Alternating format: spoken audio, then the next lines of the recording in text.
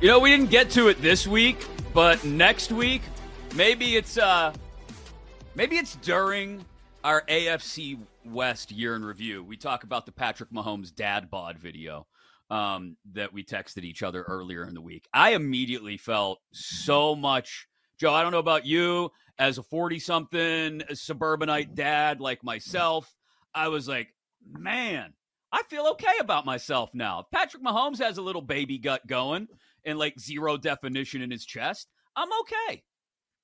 Yeah, but also, like, let's not go too far. So I was, for early odds on 670 The Score, I was talking to Rick Camp about some NBA betting, a regular on this show, and he was trying to claim him as a fat. I'm like, you can't claim Patrick Mahomes as a fat. Like, he's not one of you. He's just not in the shape that you would expect an NFL quarterback to be in, the greatest quarterback in the world. Which is fine. Hey, this happens after marriage. This is what happens. I mean, just or confirm. Kids, yep. And also, even for NFL men, players don't like working out as much. Like, once they get to that level, like they say, like, the grind in college and how intense it is with working out, by the time they get to NFL, they're like, I'll be happy if I never lift a weight again. Plus, the conditioning for being a quarterback is much different than other positions too. Most of them aren't like super jacked, like a Nick Bosa vibe. You're not going to get that. But Herbert is. I like it. Like how many? True. Which Will Levis. Quarterbacks? Well, Will Levis. He likes himself some Will Levis. That's not going to last. Like, he's in the league now. He's still trying to impress people. Till he gets bounced out of the league, which is going to happen in the next year or so. But how's Kenny? Kenny Pickett's pretty ripped. No? No, he's good. The gloves? Man. Those are his workout gloves. Quarterback dad with his little baby hands. Baby hands. Hi, everyone. It's Kenny. Hurts. There you go, Paul. That guy lifts weights. We know that. Oh, how squats. did we ended up on this because Tom Brady looking like he's in the sunken place. Like the avocado ice cream has him looking like he weighs like 145 pounds. I don't know. Oh. Yeah. It's still odd to me that but whatever. Good for him if he's happy. Our NFC West year in review.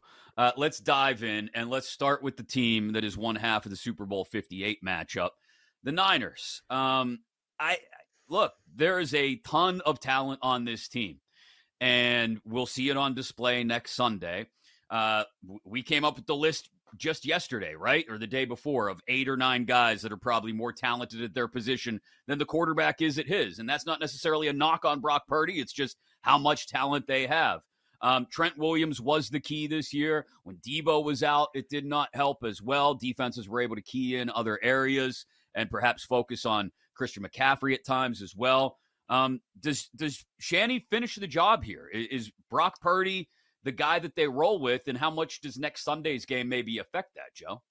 Yeah, that's the big question. Is he able to finish the job? And if not, are they going to be in the position again? When you have that quarterback on that deal that you referenced, should they be the runaway favorite again? Probably. Seattle with the new coach. Arizona has a long way to go. They're going to have a huge addition with their draft pick. Even though I like the hire that they made, I think they got the coach right. We'll find out over the next couple of years. And then it's, okay, are the Rams a real threat? Was that a one-year thing, or were we right, but it just, there was they caught the entire league by surprise there. With San Francisco, like we talked about the under going into the season, they only hit the over by half game, by the hook. That's how high the level of expectation was. Their win total was 11.5, and then they got to 12. Last game didn't matter. That's part of the handicap with them. That last game might not matter, which could be the difference. So as dominant as they were, they just got over. You hit on the key thing. That lull in the middle of the season where they lost 3 straight games is because they didn't have 2 of their top, 5? Maybe 5 players. Cam Newton says definitely top 10 ahead of Purdy. there, but like this is why people are like, how do I get a Purdy? How do I find a quarterback that can run my offense without giving up a top draft pick, without paying them a ton of money? Because you're able to do that and you're pretty good at evaluating talent. You can be great everywhere in the cap if you don't have to pay the quarterback. Once you pay the quarterback, everything changes. But I think that even if they don't get the job done next Sunday, if they don't get the Super Bowl win, they're going to be in position to repeat another run here in this NFC. Mm-hmm. What is Trent Williams' contract situation? He's going to be 36 this summer. That's amazing. And this is, I know. I thought he signed a pretty long-term deal. Wasn't it like 6 years or something? I don't know when that's up. But what got me thinking is I saw a story about how his mom was in tears and, so happy that he's made it to the Super Bowl. I'm like, if he wins it, would he want to walk away? I mean, that guy's always banged up now, Yeah, he's got 3 more years left after this. So do you want to play left tackle in the NFL until you're nearly 40? I mean, is he an Andrew Whitworth type who's going to ride it out as long as he can? But that's, I think, when we sat there and talked about because of the Cam Newton comments, all the players that are better at what they do or more important to the team maybe than Brock Purdy, Trent Williams, I think, is right up there with Debo, 1A and 1B, and Bosa on the other side to what this team does. Without him, I don't want to say it all falls apart, but there's some pretty significant cracks in the dam that you have to try and plaster over to get by, and that's something to consider as well. Speaking of Andrew Whitworth, his old team, the Rams. I don't know anybody that didn't think they were left for dead. Forget before the season, October even, right?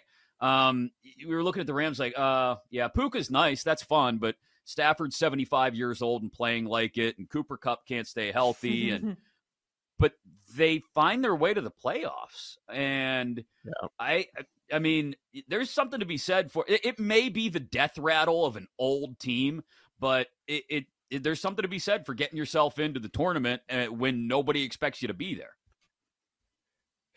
So what about the defense now? What do you do without Raheem Morris? They weren't great. It's the same thing with this roster. You got a couple of standout players, and then everything else, they're top heavy. And so are they going to be able to do enough? Offense is not a problem. As long as Stafford's healthy, with the 2 wideouts they have. By the way, don't forget about Kyron Williams. I mean, once he made his return, that's when they really took off. What he was doing in the run game was so big. And when you have a mastermind like Sean McVay, you're not going to be too concerned at all. The offense is always going to be fine. It's always going to be about the defense for the Rams. Don't forget that they did have to rattle off 4 consecutive wins at the very end to get into the playoffs. So when their win total was 7.5, it'll be much higher next year. They're probably closer to 8-9 wins. That would be my expectation going in. I would think that the win total is probably around 8.5, not 9.5. 9.5, I would play the under if that's the case. Like you got through it with a healthy Stafford. That might be the last time you're able to pull that one off. They have about 10 draft picks, a first-round pick, which they haven't had in a while. Round 2, round 3, round 4, round 5, 3 round 6, and 2 round 7. So they could get some guys. Well, and they need it because to Joe's point about the defense, it's not getting any younger. Like Aaron Donald's going to be 35, I think, by the time the next season starts. He's got 1 year left on his deal. I don't know how much longer he wants to play. He's in great physical condition. He always has been. But again, how much longer do you want to put yourself through that grind? I get it. You like going down into your dad's basement and working out. He's here in Pittsburgh all the time in the off season. It's a fun narrative. Like you're jacked. It's awesome. But I mean, he can't be the only guy on that side of the ball. That's the problem. Yep. That's kind of where they're at right now. Okay. They can put up points, but what about the defensive side? And that's going to really decide things. Now they were 3-6 and then they finished 10-7. So that is, wow. You win 7 of 8 and your loss was an overtime loss at Baltimore. They almost ran the entire table after their bye week. So is that going to carry over? I'm not sure, but yeah, it comes down to Stafford's health. That's it. Like, if you have to go to Ripon, you're screwed. That's the NFL right now. Well, and that's, I think, the story of the bottom two teams in this division, too, is how comfortable are you at quarterback? How secure are you at quarterback? Like Geno in Seattle, Kyler in Arizona. Are you comfortable if you're either fan base with those options at quarterback?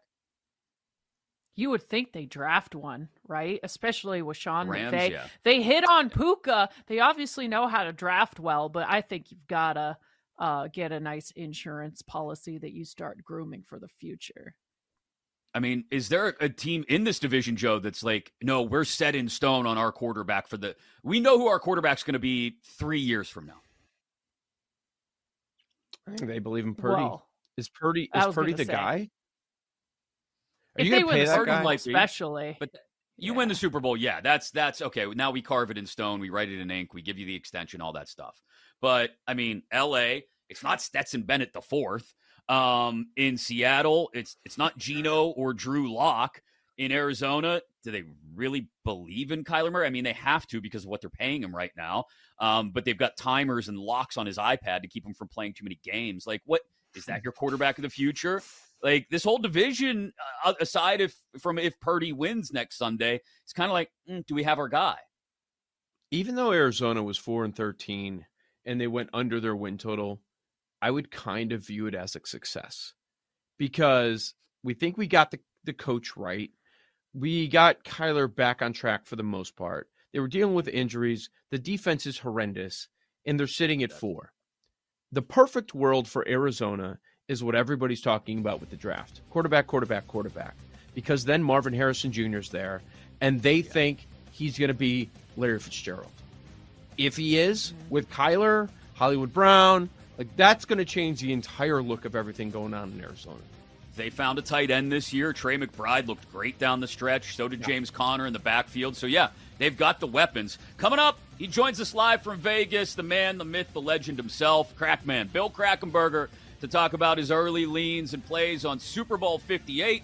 That coming up next right here on BetQL Daily, presented by BetMGM.